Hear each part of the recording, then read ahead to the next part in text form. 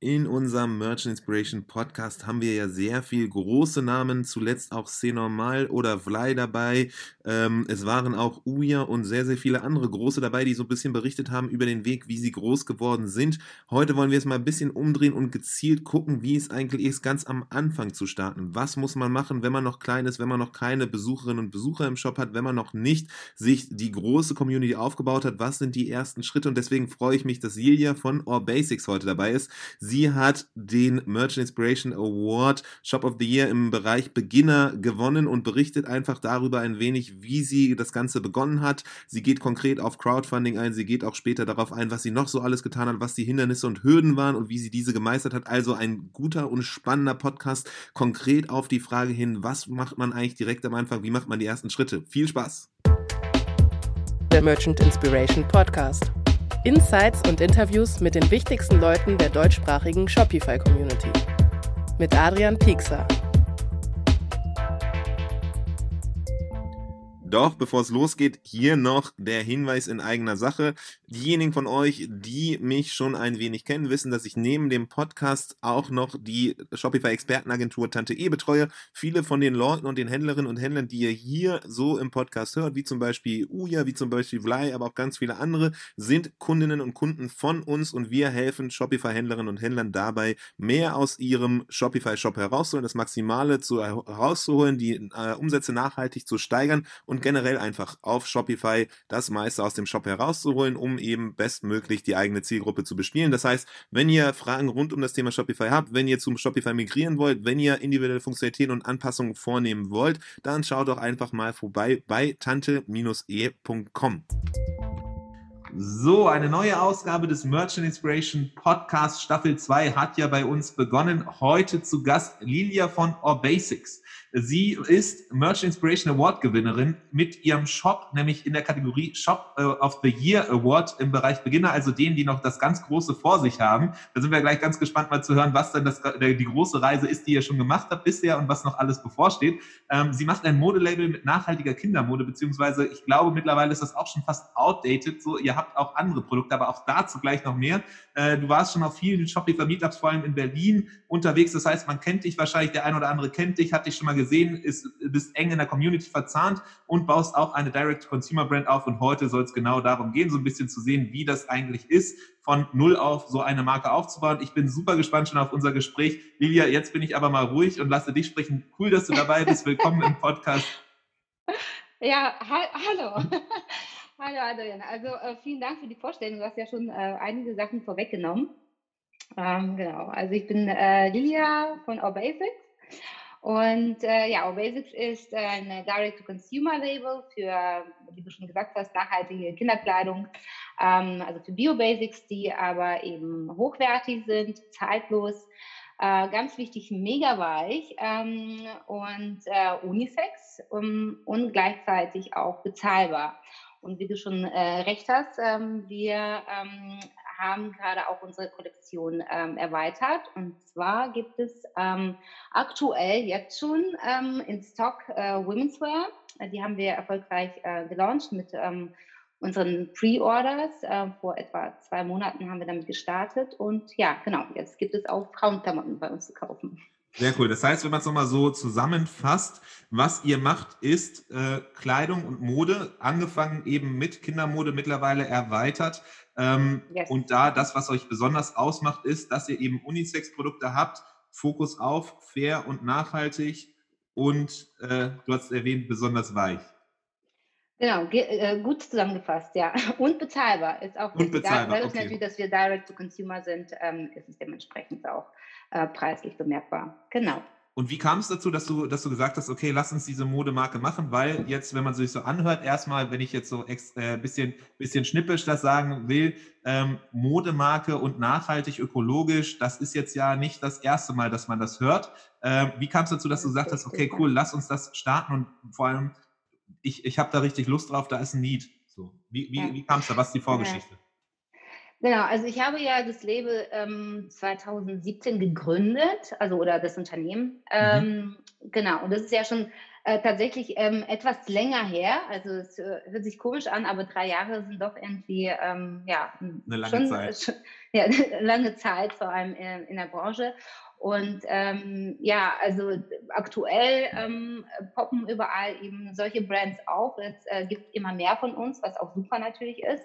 Diesen Trend habe ich eben erkannt und ich würde mal sagen, noch gerade mal rechtzeitig auf den Zug gesprungen.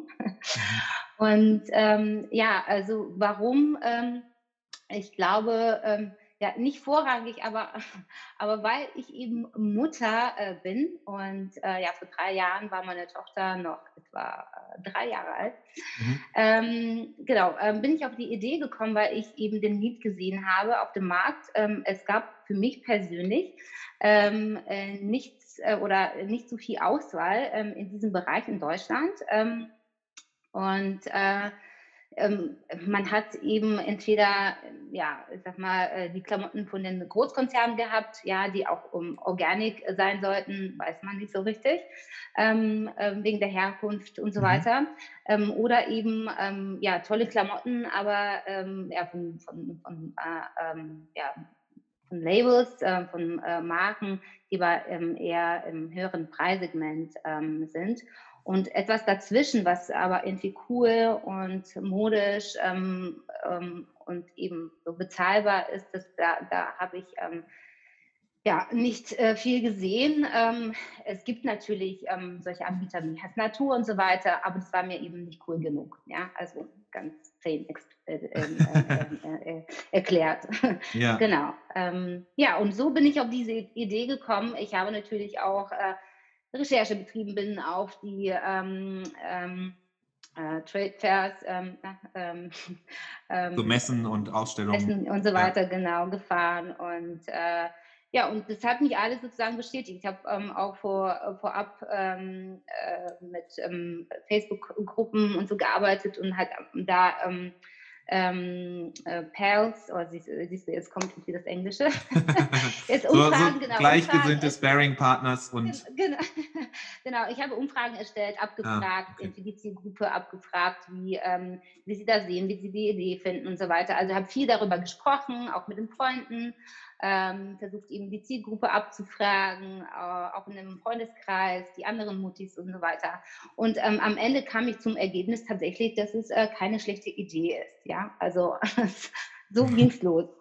Okay, das heißt, anfangs hast du irgendwann gemerkt, so, du hast erwähnt, damals war deine Tochter 3 Jahre alt, entsprechend jetzt 6, würde ich mal behaupten, wenn ich richtig die Ja, Mathematik gemacht habe. richtig. Genau, also du hattest damals die 3-jährige Tochter und hast einfach selber gemerkt, es passt irgendwie, da passt was nicht. Es gibt verschiedene Produkte, aber irgendwie dieser Mix zwischen ökologisch, nachhaltig, aber auch eben Fashion cool, so dass es gut Ja, aussieht und trotzdem bezahlbar. Da ist irgendwie, es gibt die eine Seite, die irgendwie so großes Label und teuer und vielleicht auch nicht so ganz ökologisch und die kleinen ökologischen, die aber teuer sind und auch nicht cool und dann irgendwie dazwischen, da ja, wolltest du was machen. Dann hast du diese Idee oder richtig. dieses Ding gemerkt, dass da was sein könnte, hast dann aber nicht überstürzt, sondern hast dann erstmal überlegt, okay, hast angefangen mit Research, bist auf Messen gegangen und vor allem, was ich Ja. ganz spannend finde, was man auch immer wieder hört bei sehr vielen anderen Direct-to-Consumer-Brands, die hier bei Mhm. uns zu Gast waren, dann eben erstmal direkten Kontakt und Austausch zu suchen mit der potenziellen Zielgruppe, um direkt halt von auch zu hören, ob dein eigenes persönliches Gefühl halt das Richtige ist. Ne? Also Definitiv, ja. Ich finde es mega wichtig, auf jeden Fall. Also ich würde nochmal das Gleiche machen. Also es ist auf jeden Fall ein Learning und ja, gleichzeitig gewinnst du auch natürlich die Kunden, ne? Die ersten Kunden, würde ich mal sagen. ja, ja, genau, das wär halt die Ja, Frage. So, diese Facebook-Gruppen, die existierten schon. Das heißt, ich kann mir vorstellen, das sind dann wahrscheinlich ja, irgendwie so Kinder-Muttergruppen, ähnliches wahrscheinlich ja. irgendwie zu den Themen. Und da hast du dann einfach mal gefragt, kommentiert und hey, geht es euch auch so oder wie bist du das angegangen? Genau, also ich habe nach den relevanten Facebook-Gruppen gesucht und genau da einfach gepostet und ja, da kam überall doch viel Rückmeldung, also unerwartet für mich. Und ich hatte für mich irgendwie eine Zahl gesetzt, ich weiß jetzt nicht mehr als, sag mal, 100 Leute, wenn ich irgendwie Antworten von 100 Mhm. Leuten habe, dann ist es für mich repräsentativ und dann, wenn das, sag mal, irgendwie 70, also 50 bis 70% der Antworten positiv ausfallen, dann gehe ich den Schritt. Und so war das auch. Also genau. Das heißt, du hast am Ende die 100 Leute gekriegt und so wirklich so 50-70% haben gesagt, hey, cool, finden wir gut. Ja. Hast du irgendwas Genau. mit denen, hast du die Kontaktdaten dann eingesammelt oder hast du das erstmal dann dabei belassen und Doch, gesagt, natürlich. okay, Nee, ich habe schon, also genau, über diese Umfrage habe ich die schon eingesammelt, ja, und dann später natürlich mit dem Newsletter und so weiter dann eingepflegt und ja, genau, okay, das das heißt, habe es ich ist natürlich dann auch einerseits gemacht, ja. Research, aber andererseits auch eben Ja. schon wirklich direkt so So erstes kann man tatsächlich, Marketing. ja, das sage ich ja, genau, man kann ja genau die ersten Kunden schon mal auch so gewinnen, ja. Perfekt. So, Also auch da so so war es ja zwei, auch bei mir, ja. zwei Fliegen mit einer Klappe geschlagen, direkt einerseits Research direkt wirklich von potenziellen Kundinnen gekriegt, aber auch gleichzeitig dann die Kontakte eingesammelt, um eben dann so den harten Ja. Kern quasi der auch dann informiert wird, wenn die ersten Produkte live gehen, dann entsprechend, dass die Macht dann ja Sinn, direkt. ja. Wenn Sie das interessant finden, dann bietest du eben genau das Produkt ja an, was du ja vorgeschlagen hast, ja. Und das ist natürlich, macht auch spannend für die Kunden, die Reise von Anfang an zu begleiten. Also es gibt auf jeden Fall einige Kunden bei uns, die das mitbekommen haben von Anfang an. Entweder eben über diese Umfrage oder auch über Kickstarter, was wir dann als erstes, sagen wir mal, Marketing-Schritt dann gemacht haben. Und das macht definitiv Sinn, Okay. die Kunden gleich mitzunehmen, die potenziellen Kunden. Ja, also macht definitiv Sinn, weil du eben direkt, bevor du überhaupt irgendwas hast, schon mal weißt, okay, die Energie ist richtig eingesetzt, die Zeit ist richtig eingesetzt. Du hast dann diese Kontakte gehabt, du hast dann gewusst, okay, da scheint was zu sein, das scheint interessant zu sein und dann bist du quasi an die Mache gegangen. Das heißt, du hast dann versucht wirklich zu gucken, okay, wie kriege ich diese Produkte jetzt hin oder hast du dann als erstes gesagt, nee, ich will jetzt erstmal nochmal mehr wissen und hast eben entsprechend diese Kickstarter-Kampagne gemacht? Nee, die Kickstarter-Kampagne gemacht tatsächlich, als das Produkt bereits stand. Ja, Mhm. also die Samples und so weiter hatte ich ja schon und das Fotoshooting und so weiter. Also für eine Crowdfunding-Kampagne brauchst du ja viel Material, also Bilder, also Visuals, Videos und so weiter. Und also das erste Fotoshooting haben wir dann dafür auch genutzt, eben um dieses Material zu sammeln. Und eben die Kickstarter-Kampagne so zu launchen. Und genau, also die Idee kam mir so im Januar 2017, gegründet habe ich im April 2017 und die ersten fertigen Samples standen im Dezember 2017. Okay, also es Also hat wirklich genau. nochmal ein bisschen gebraucht, weil du einfach dann erstmal verschiedene Hersteller angefragt hattest, dann entsprechend dir was zuschicken lassen hast und dann irgendwann guten Gewissens sagen konntest, okay, das ist die Qualität, die ich möchte. Ja. Ja, genau. Also es war so, dass die Suche allein nach den Produzenten ja gedauert hat und dadurch, dass ich keinen Background in dem Textilbereich mitgebracht habe, hat es ja auch für mich gedauert, erstmal etwas in das Thema sich einzuarbeiten. Also ich würde sagen, bei mir wahrscheinlich hat es etwas länger gedauert, als wenn man jemanden mit anderweitigen Erfahrungen genommen hätte. Genau, aber für mich war es ja eben so ein halbes Jahr, bis ich sozusagen die Kollektion dann auf die Beine gestellt habe. Und wie Ja. bist du da vorgegangen? Also, weil nämlich genau die nächste Frage wäre gewesen, okay, hast du Hintergründe? Weil normalerweise kennt man das ja so, irgendwer hat beruflich schon mal so ein Netzwerk sich aufgebaut. Bist du dann einfach, hast du auf Google eingegeben, okay, nachhaltige Modehersteller oder wie bist du da vorgegangen? Ähm, ja, so ungefähr. Ich habe erstmal versucht, natürlich über Google gefragt, aber am Ende habe ich das Telefon in die Hand genommen und einfach angerufen. Also klar, wiederum jemand gefragt und der jemand gefragt hat und so Mhm. weiter. Aber das war so eine Art kalter Krise, kann man sagen, ja. Und das Ja. ist auch nicht einfach in dem Bereich. Ja, weil man denkt erstmal so bei den Produzentensuche, ach, die warten nur darauf, dass du sie anrufst. Ist es aber nicht. Es ist nicht so. Es ist nicht so. Die bekommen täglich, glaube ich, viele Anfragen und für die natürlich dieses zu erkennen, wer tatsächlich das Potenzial hat, ein vernünftiger Partner zu werden, das ist ja auch dann nicht einfach und man ist da einer von vielen und es ist keine einfache Aufgabe.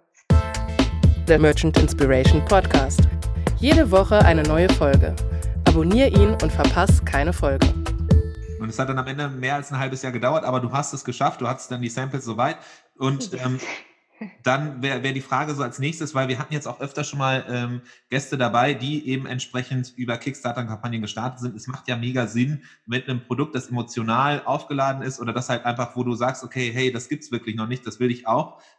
Ist ja Kickstarter-Kampagne oder generell eine Crowdfunding-Kampagne nicht, es gibt ja kaum was Besseres, weil du eben von Beginn an Leute mit einbeziehst, mit auf die Reise nimmst und insofern dann deinen harten Kern, den du ja schon dann mit deinen ersten Fragen in den Facebook-Gruppen aufgebaut hast, dann nochmal weiter verstärkst und einfach so eine Community von Beginn an mit aufbaust. Frage wäre Genau, dahingehend, ja. wie hast du dich auf diese, also erstens, warum Kickstarter? Es gibt ja auch noch andere Crowdfunding-Plattformen. Hast du irgendwie noch andere in Erwägung gezogen oder war das irgendwie sofort klar, nee, wenn schon, dann das? Ja, ja, es ist für mich jetzt etwas länger her, ja. Also ich kann jetzt irgendwie aus der Erfahrung schon natürlich sprechen, also oder über die Erfahrung, aber es ist jetzt nicht so ganz präsent Mhm. wie noch vor 2 Jahren. Ähm, genau, also Kickstarter-Kampagne habe ich ja im Februar 2018 umgesetzt und die Vorbereitung begann bereits im November, meine ich. Ja. 2017, also schon, man braucht schon ein paar Monate Vorbereitung, Vorlaufzeit. Man muss sich viel mit dem Thema auseinandersetzen. Es ist also die Vorbereitung das A und O, vor allem, weil es ja immer mehr Kampagnen gibt. Also man muss sich sozusagen innerhalb der Crowdfunding auch vermarkten. Ja, ja, Ja, genau. also das ist ja nicht nur genau, das erste Ziel ist sozusagen, das alles, also die ganzen Inhalte auf die Beine zu stellen. Mhm. Und das zweite eben, die Kampagne auch sichtbar zu machen. Und das zweite ist noch schwieriger als das erste. Da sind ja deine Marketing-Expertise gefragt. Mhm. Und wenn man, ich habe auch kein Marketing vorher gemacht, daher war es für mich auch Neuland. Aber ja, also wenn man sich reingelesen hat, dann weiß man, was zu tun ist. Ich glaube, ich sozusagen als One-Woman-Show habe das ja, also klar mit Support von Freunden und Bekannten und so weiter. Aber dennoch habe ich das sozusagen, kann man sagen, alleine gemacht. Ja? Mhm. Es ist sehr viel Arbeit, also sehr aufwendig und ja, also ich denke mal, man benötigt definitiv 3, 4 Monate, um ja, Sich für diese das erfolgreich Crowdfunding-Kampagne zu, richtig vorzubereiten. genau, wenn man eine Crowdfunding-Kampagne vernünftig, also wirklich erfolgreich dann umsetzen will, dann denke ich schon, dass es Sinn macht. Ja. Okay, und das heißt so, Ja. was sind so konkret die Sachen, wenn du jetzt mal rückblickst, die Learnings einerseits, okay, man muss wirklich Zeit mitnehmen, man soll es nicht unterschätzen, die Zeit, die man braucht. Du hast Mhm. erwähnt, es gibt 2 Kernelemente bei einer Crowdfunding-Kampagne. Einerseits Inhalte vorbereiten, also sämtliches von irgendwie Texten, Video oder Fotos. Und du meinst dann aber so, das zweite eigentlich noch wichtigere ist, die ganze Sichtbarkeit zu sorgen, weil du eben nur eine Kampagne von vielen bist und einfach nicht irgendwie alle Leute da sitzen und warten darauf, bis dann endlich Richtig. Basic Ja. hochgeladen wird, sondern Ja. dass du halt, und was waren so deine Steps, wo du weißt, okay, das war essentiell, deine Learnings, vielleicht das war anders als erwartet? Bei der Umsetzung jetzt der Kampagne. Genau, also in der Vorbereitung eben, Ja. was ist so das, wo du sagen würdest, wenn du jetzt nochmal jemanden berätst oder nochmal Ja. so eine Crowdfunding-Kampagne Ja. vorbereitest, was sind so die Schritte, wo du sagst, okay, muss massiver Fokus drauf gelegt werden und das ist extrem. Ja, ja, die Vermarktung der Kampagne tatsächlich. Also, ihr habt das unterschätzt. Also, es ist tatsächlich dann so, dass, ja, man denkt, ja, es passiert ja jetzt was, aber passiert ja nicht, ohne dass du was dafür tust. Und, also, ich hatte kurzfristig reagiert, also innerhalb der Umsetzungszeit Mhm. sozusagen. Und das hätte ich zum Beispiel vorverlagern können, ja, also bevor ja, die online gegangen ist. Das heißt, die Kampagne ist Das, online gegangen und dann hast du gemerkt, okay, ja, da irgendwie so dieser Ansturm, den du ja, eigentlich dachtest, der ja, kommt gar ja, nicht. Was hast du dann gemacht? ja. Ja, dann habe ich sozusagen das, was ich geplant habe, habe ich ja, verzehnfacht mindestens. Also ich habe einfach viel mehr angefragt, viel mehr PR gemacht, viel mehr ja, Influencer und so weiter. Also Instagram, ja, was man so nutzt, ja, als Kanäle. Also aber doch Paid Ads habe ich auch gemacht. Okay, das heißt, einerseits Paid Ads so ein bisschen ausprobiert, um halt Leute konkret auf die Kickstarter-Kampagne zu leiten. Dann, Genau. du hast Ja. erwähnt, Influencer, die eben in diesem Bereich dann unterwegs sind, mit Kindermode vielleicht, dass das Thema den einfach... Genau, die relevanten, genau, die einfach die Zielgruppe auf Instagram natürlich angesprochen. Also eben die Anzahl hat sich dann verändert. Ja, ich habe mir dann vorgenommen, sag mal, irgendwie, weiß ich nicht, 50 anzusprechen, aber am Ende müssen wir halt 500 ansprechen oder so. Also so ungefähr, ja. Ja. Kann man das, ja. Okay, und dann auch jetzt heutzutage, ich kann das jetzt nicht, also das ist ja die Erfahrung, muss man ja auch sagen, die liegt ja ist ja 2 Jahre her und ich weiß jetzt nicht, was der aktuelle Stand ist, weil das verändert sich ja auch. Also es gibt immer mehr Produkte, noch mehr Crowdfunding-Kampagnen. Ich weiß jetzt nicht, wie man das nochmal auf die Beine stellen würde. Und ich denke mal, das ist immer wichtiger sozusagen, ja, was für ein Produkt man eigentlich vermarktet oder auf den Markt bringen will. Das hängt ja auch natürlich viel damit zusammen, ja. Total. Aber ist zumindest auf jeden Fall so das wichtigste Takeaway einfach, mit der Kickstarter-Kampagne allein oder einer anderen Crowdfunding-Kampagne allein ist es nicht gemacht. Man muss sich einerseits Zeit vornehmen, für halt eben Inhalte vorbereiten, aber auch vor allem dann irgendwie sich Strategien vornehmen und entwickeln, eben wie man das Ganze dann für Sichtbarkeit sorgt und da Leute aufmerksam. Die Marketingstrategie der Kampagne ist halt eben am wichtigsten. Natürlich, selbstverständlich sollen die Inhalte schon ansprechend sein. Da hilft auch die Marketingkampagne nicht am Ende, wenn es nicht vernünftig aufbereitet ist. Aber Fokus sollte auf jeden Fall auf der Marketingstrategie liegen. Ja. Aber dann macht es ja umso mehr Sinn, dass du eben anfangs schon direkt im Research die Leute mit einbezogen hast, weil du nämlich dann direkt schon zumindest so eine Basis von eben diesen 100 Leuten hattest, die dann eben entsprechend auch sofort informiert werden konnten, als du die Crowdfunding-Kampagne machst und dann darauf aufbauend dann eben noch weiter. Richtig, genau, ja. Genau das. Jeder von denen ist ja auch ein Multiplikator, ja. Also Also das macht ja auch wiederum Sinn. Bleibe auf dem Laufenden über alle Neuigkeiten in der deutschsprachigen Shopify-Community mit unserem Newsletter. Mehr Infos dazu in unserer Bio. Ja, definitiv. Und das hat am Ende dann bei dir positiv geklappt. Es hat Früchte getragen. Die Crowdfunding-Kampagne ist positiv verlaufen und es kam am Ende zu eben deinen Produkten. Genau, also ehrlicherweise, Crowdfunding ist ja auch sozusagen wenn wir jetzt zu Finanzierung kommen, dann war Crowdfunding eins der Drittmittel, kann man sagen. Also es hat mitfinanziert das Produkt, aber das hätte nicht ausgereicht. Also ich habe, kommt jetzt in mein nächstes Learning, viel zu viel Stock gekauft. Okay.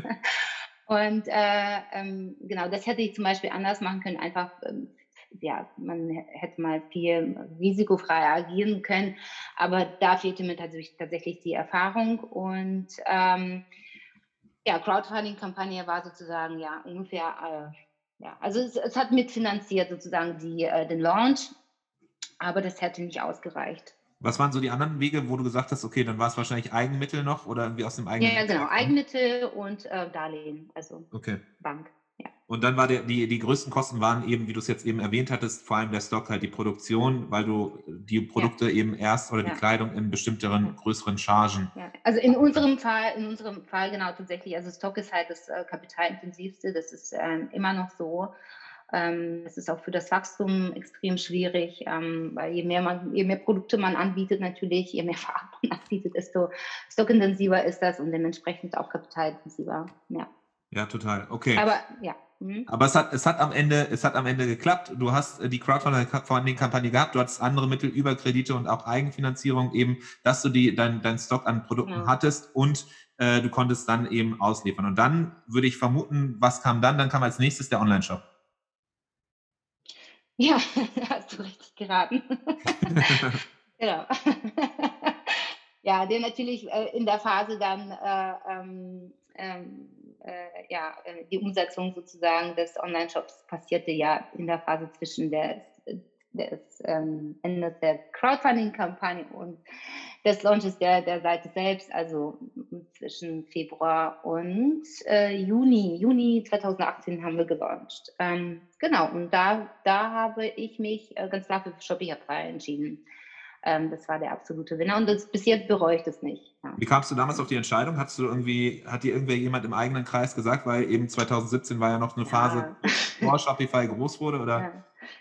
Ja. Also ich habe das Glück, dass mein Freund, also mein Partner, der ist UI-Designer Mhm. und der ist automatisch in diesem Bereich sozusagen sehr informiert, sehr up-to-date und ich tausche mich mit ihm aus. Also es war schon irgendwie immer so und der, der hat ja sehr starke Meinung in so vielen Sachen und der hat auch die Expertise. Und ja, also das war ziemlich klar von Anfang an. Ich weiß noch, es gab noch ein paar Fragezeichen sozusagen, aber Ja. Shopify war auf jeden Fall der Winner. Ja. Hm?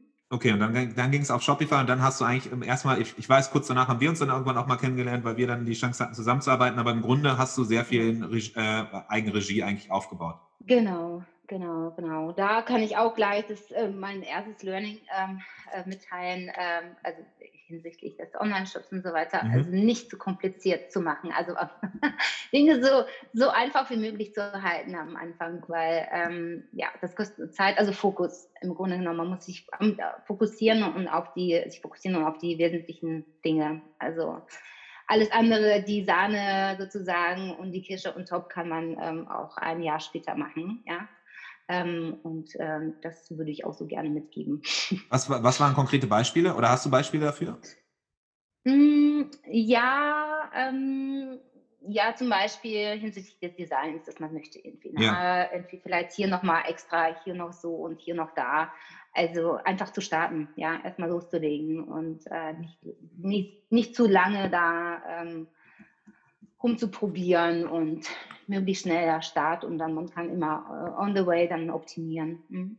Okay, das heißt, du hast aber in dem Fall dann für dich einfach ein Basistemplate genommen, eine Vorlage, oder wie bist du da vorgegangen? Ja, ich habe das erstmal sozusagen also ich habe das erstmal designt und dann geguckt, was passt. Und das war, glaube ich, so falsch rum. Ja. Okay. Also ich würde momentan eher sozusagen ein Team nehmen, erstmal alles rein, gucken, wie es aussieht, dass es schön aussieht und dann damit starten und dann sozusagen customizen. Ja, das ist auf jeden Fall auch eine Erfahrung, die wir immer wieder machen und auch sehr vielen unserer Mhm. Kundinnen und Kunden raten, die nämlich erstmal Ja. sich quasi so ein Traumschloss malen und aufzeichnen und unabhängig von Mhm. der Plattform, unabhängig davon, was irgendwie möglich ist und Ja. ob das überhaupt Sinn macht, und dann irgendwann versuchen. Aber dann das Problem ist, wenn man sich erstmal halt auch dieses Design gemacht hat und sich das richtig alles vorstellt, dann hängt man sehr an dieser ganzen Sache dran und findet das auch alles natürlich zu Recht Ja. auch mega wichtig. Und hat dann Ja. umso mehr Schwierigkeiten, das halt irgendwie reinzupressen in eins der Themes und ist immer nie so Ja. richtig glücklich, während wir halt sehen, Ja. dass irgendwie, und dann versuchen wir immer nochmal irgendwie abzuholen und zu überzeugen, dass halt genau der andere Weg, wie du es jetzt auch meintest, halt anfangs erstmal nicht zu Richtig. kompliziert denken, so Ja. wenig Geld wie möglich eben in solche Ja. Anpassungen auszugeben, sondern erstmal den Shop live zu bringen. So ähnlich wie du es halt auch gemacht hast am Anfang mit, dass Mhm. du direkt halt Leute gefragt hast, dass du direkt halt die Leute mit einbezogen hast, dass du halt entsprechend auch Mhm. erstmal den Shop aufstellen, gucken, welches Theme-Design nahe dem kommt, dann halt Stück für Stück immer weiter aufbauen. Weil es ist ja auch nicht so, dass du einmal was machst und dann ist es fertig, sondern es ist ja auch so, dass du Stück für Stück das immer weiter ausbauen kannst und optimieren kannst. Richtig, das ist ja Never Ending Story sowieso, genau, da kann man sich schon mal drauf einstellen. Aber genau, so abgespeckt wie möglich, Hauptsache starten, ja. Okay, das heißt so dein Learning auf jeden Fall nicht zu kompliziert denken, lieber erstmal orientieren daran, was irgendwie Ja, technisch umsetzbar ist und dann halt gucken, was man noch konkret darauf aufbauen und dann eben optimieren sollte. ja. Wie ist so der Start gelaufen? Wie waren so deine Wege? Du hast dann irgendwie es hingekriegt, den Shop so hinzukriegen, dass er eben trotzdem startklar war, trotz aller Widrigkeiten. Ja. Wie ging es dann weiter? Ja, also mit dem Start, der Start war etwas unglücklich gewählt, das wusste ich ja auch nicht, im Sommer. Mhm. Also im Sommerloch, ja. Und das war natürlich auch ja, sehr ernüchternd, würde ich mal sagen. Ja, ich musste erstmal erkennen, wiederum, ja, viel Expertise erkennen, dass wir tatsächlich im Sommerloch gestartet sind. Mhm. Und erstmal diese Durchstrecke sozusagen abzuwarten. Aber was ich gemacht habe, jetzt unabhängig von dem Shop selbst, das habe ich mir auch vorab dann vorgenommen. Also ja, local, einfach überall hin, wo es geht, Wochenmärkte, keine Ahnung, alles Mögliche mitzunehmen. Weil am Anfang weiß man selber, ja, ich weiß keiner. hat keine Ahnung, also Mhm. vor allem in dem Textilbereich ist ja sehr wettbewerbsstark und schwierig, sich da durchzusetzen. War mir schon klar, dass ich mehr machen muss, als nur einfach Online-Shop zu starten. Für uns ist auch schwierig mit den Ads. Bei uns kommt es ja sehr viel auf diese haptische Geschichte, Ja. ja. Also die Sachen sind super weich und also diese Qualitäten und so weiter, das merkt man erst, wenn man die Sachen anfasst. Und das darzustellen, ist es schwierig, ja. Und wenn man da jetzt nicht ein mega Budget hat, dann ja, macht es nicht so viel Sinn. Oder halt, wenn man jetzt auch, ich hatte auch keine Expertise in hinsichtlich Ads und so weiter, müsste man auch wiederum jemanden bezahlen und etc. pp. Daher schwieriger Start in dieser Hinsicht. Aber ja, hier wiederum habe ich auch gelernt, man muss sich auf so eine Art Marathon einstellen und nicht auf einen Sprint, langen Okay. Atem haben und ja, also an die Sache selbst glauben. Ja, also das ist schwierig, wenn man eben so startet, wie ich gestartet bin, so im Sommerloch, aber dann zieht das Ganze irgendwann nach und am Ende zählen ja auch die Kundenfeedbacks, ob die natürlich wiederkommen und so weiter. Es kommen ja viele Faktoren zusammen, wo man ja sensibel drauf guckt und okay, also es ist am Ende ja die Frage, funktioniert deine Idee oder nicht? Mhm. Ja, und wann funktioniert sie? Sagt ja auch Mhm. keinem einer. Genau, und aus man irgendwie ein mega hypes Produkt hat, was irgendwie sofort durch die Decke schießt. In meinem Fall ist es viel mit Geduld hängt zusammen und ja, mit langem Atem. Wie gesagt, also man muss einfach viele Sachen ausprobieren, was funktioniert, was nicht. Und ja, wenn man das rausfindet, auf die Karte halt zu setzen. Und was war so bei dir aus der Erfahrung heraus Sachen, die gar nicht funktioniert haben oder zumindest bisher nicht? Ja, ähm, also wie ich schon angesprochen habe, Ads finde ich schwierig. Also egal, Facebook, also Google, whatever. Ich habe da keine Perspektive und auch ungern Budget, weil man weiß Mhm. halt eben nicht, ob es funktioniert, um so aus dem Fenster zu schmeißen, vor allem am Anfang. Ist es sehr riskant. Genau, deswegen habe ich mich dagegen entschieden. Also ich habe ein paar Mal ausprobiert, ganz vorsichtig, aber ja, also man muss davon wirklich Ahnung haben äh, und Und auch da einen langen da habe Atem. ich bis jetzt genau. Also ich habe mich erstmal davon distanziert und was bei uns gut funktioniert, ist Instagram und Influencer Marketing. Und das ist eigentlich auch so, fast schon das einzige ja, Kanal, so worüber wir ja, unser Marketing machen, also außer noch Marktplätze, also Avocado Store, aber ansonsten wachsen wir eigentlich organisch, ja. Okay, also das heißt, Instagram ist auch wirklich dann nicht Instagram Ads, sondern wirklich, dass ihr euer eigenes Profil habt und da regelmäßig dann entsprechend Ja, Inhalte hochladet. Was für ja. Inhalte ladet ihr da hoch? Also irgendwie Produktfotos oder sind es auch irgendwie dann so klassische Quotes oder ist irgendwas anderes? Ja. Ja, also für mich persönlich, so mit den Codes, ist es schwierig. Also klar, also bei Influencer Marketing macht das natürlich Sinn, aber auf der eigenen Page machen wir das eher weniger. Mhm. Als Direct-to-Consumer-Brand, da muss man gucken, wegen der eigenen Margen. Mhm. Ja, was wir dort machen, wir versuchen, unsere Community aufzubauen. Ja, und da posten wir also Stories, Posts, was gerade irgendwie geht, ja, mit dem Algorithmus ist natürlich schwierig, aber ich glaube, guter Content funktioniert immer. ja, wir machen jetzt nichts Besonderes, würde ich mal so sagen. Wir machen das Gleiche, was alle anderen machen. Nur qualitativ auf jeden Fall hochwertig, ja. So. Okay, aber das heißt ja Auch erstmal, in diesem solange ihr das Bereich, gut ja. macht, ihr macht das, was andere machen, aber zumindest so, wenn es so Ja, qualitativ hochwertig ist, glaube ich, macht ihr schon sehr, sehr viel mehr als andere. Das ist doch cool. Das heißt, so Instagram Avocado Store als Marktplatz eben, weil es ein Marktplatz ist, der sehr nischig ist, der eben genau auf diese Zielgruppe abzielt, die auch richtig. tendenziell euer Produkt ansprechen.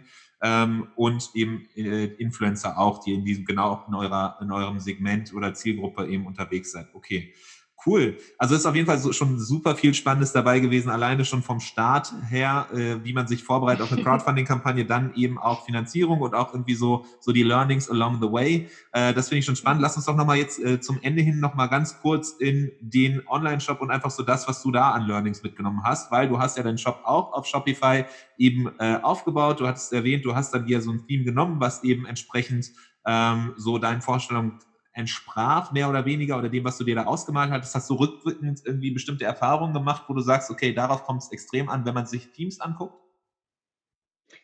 Ja, man muss sozusagen gucken, also auch Themes sind für verschiedene Zielgruppen gemacht. Da muss man erstmal vielleicht drauf achten, okay, was für ein Produkt biete ich an und was ist mir wichtig. Ja, Mhm. also und genau, biete ich viele Produkte an, biete ich eher so 3 und so. Mhm. Da kann man eher schnell so die potenziellen rausfinden, die in Frage kommen.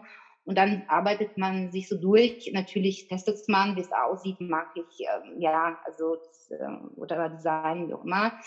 Ähm, mein Fehler damals war, ich habe mit einem Theme angefangen, aber gleich angefangen sozusagen mit zu customizen. Und das war der Fehler, das hat mir sozusagen Zeit gekostet, weil es am Ende so nicht aussah, wie ich es haben wollte. Und ich habe wieder ein Theme gewechselt und so weiter. Ich Okay. hatte dadurch sozusagen, also um dem diese Designvorstellung gerecht zu werden, also meiner Vorstellung, habe ich mit Shogun-App gearbeitet. Für den Zeitraum war es auch super, aber ich habe mich irgendwann dagegen entschieden. Es gab irgendwelche Fehler, ich weiß es nicht mehr. Also es war einfach pflegeintensiv und dann musste wieder ein Team ändern. Daher wirklich aus der Experience einfach ganz plain ein Team, was irgendwie mega passt und los geht's. Also das ist Okay. Genau, ja die wichtigste Erfahrung. eine Sache, die wir auf jeden Fall immer wieder sehen oder auch die wir selber mit unseren eigenen Stores gemacht haben, aber jetzt noch immer entsprechend Händlerinnen und Händlern mit auf den Weg geben bei der Theme-Auswahl. Du hast es schon erwähnt, so, es kommt extrem darauf an, wer erstmal die Zielgruppe ist oder die Branche, in der du unterwegs Ja, bist. Ist es irgendwie eine Eins, wo du sehr über Emotionen gehst, das heißt sehr fotolastig, oder ist es ein Produkt, was eben ja, überhaupt gar nicht fotomäßig gut darstellbar ist. Das ist das eine. Dann, du hast erwähnt, so also Produktportfolio, ist es viel, ist es wenig? Auch das macht natürlich einen Unterschied in der Art und Weise, wie das Ganze dargestellt wird.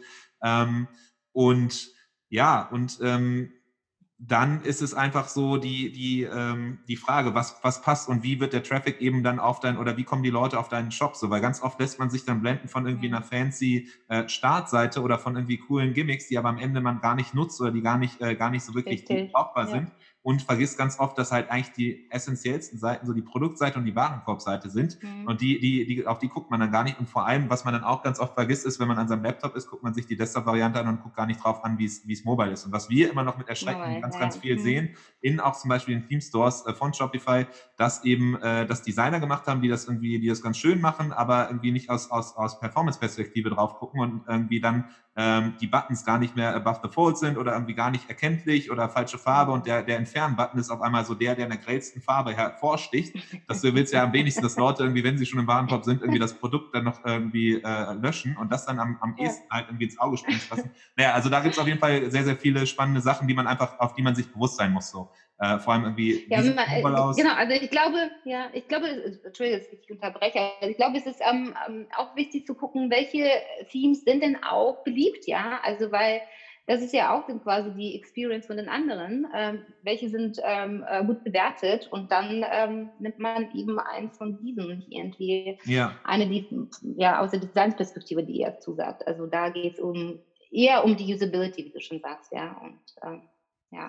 Ja, cool. Also spannend auf jeden Fall auch hier. Und dann, du hast es angesprochen, Apps, du hast es auch intensiv genutzt. Du hast jetzt Shogun angesprochen, das ist ja auf jeden Fall eine Page-Builder-App, also eine, wo man mit Modulen relativ einfach sich eigene Seiten zusammenstellen kann. Auch so, glaube ich, weltweit die führende aus den USA, meine ich. Auch relativ groß und viel genutzt in sehr, sehr vielen verschiedenen Brands. Du hast am Ende dann gesagt, so, boah, nee, das war doch nicht so gut. Warum nochmal? Ja, also das war einfach arbeitsintensiv für mich. Also weil vor allem, genau, musste mal kurz mal zurückdenken, ist ja auch etwas her.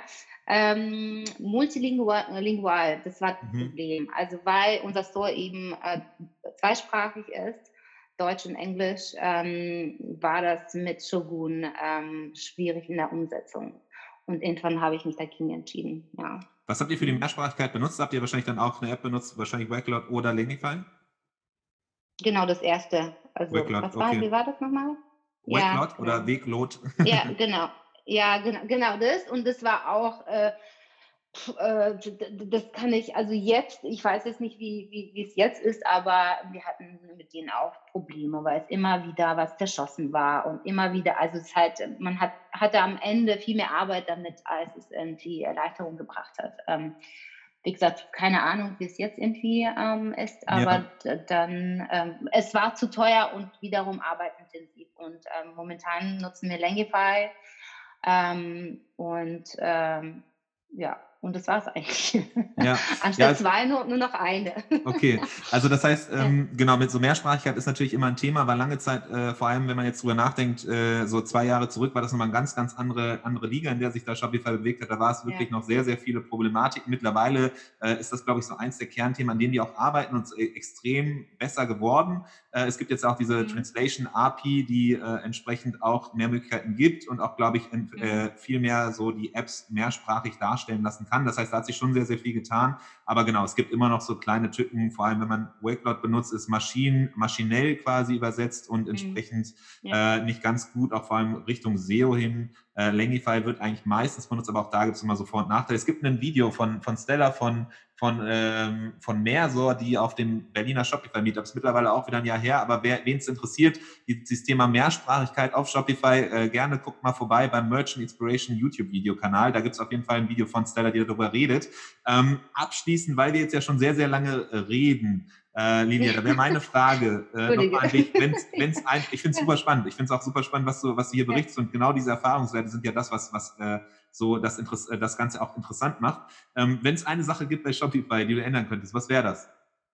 Gibt es da was? Mehrsprachigkeit. Die Mehrsprachigkeit. Okay, die Mehrsprachigkeit einfach, dass es noch einfacher, intuitiver integriert ist, dass man keine App dafür braucht, sondern dass es einfach so Teil von Shopify ist. Okay, ja, fair enough. Das ist, glaube ich, auch so einer der Punkte nach wie vor, die einfach bei Shopify am unelegantesten gelöst sind. Es ist machbar, aber es ist halt eben nicht ganz straightforward alles. Cool. Yes. Lilia, dann würde ich sagen, wir sind fast am Ende angekommen. Gibt es noch irgendwas, was du sagst, okay, das ist ein Thema, was wir gar nicht angesprochen haben, quasi deine letzten Worte nochmal hier an die Audience? Vielen Dank für die Aufmerksamkeit, und schaut bei OurBasics vorbei. Freuen wir uns.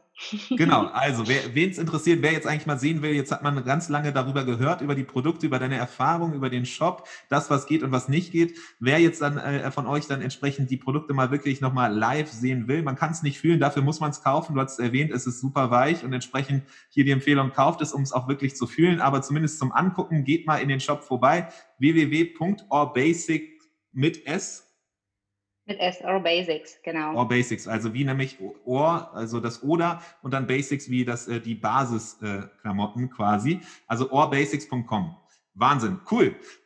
Lilia, dann dir ganz herzlichen Dank, dass du dabei warst. Sehr, sehr cool. Danke auch, dass du so offen darüber gesprochen hast. Ich finde es super spannend, vor allem auch so die Perspektive zu sehen, wie es eben ist, zu starten, was für Stolpersteine es eben da auch im Weg gibt, was für Herausforderungen. Es ist kein Sprint, es ist ein Marathon, haben wir hier auch heute gelernt von dir wieder. Danke, dass du dabei warst. Bis zum nächsten Mal. Hoffentlich dann bald wieder auf Berliner Shopify Meetups, wa? Ja, danke Adrian und es hat Spaß gemacht, Mach's gut. Tschüss. Danke, ciao. Das war der Merchant Inspiration Podcast in dieser Woche. Wenn du es noch nicht getan hast, abonniere uns. Bis zum nächsten Mal.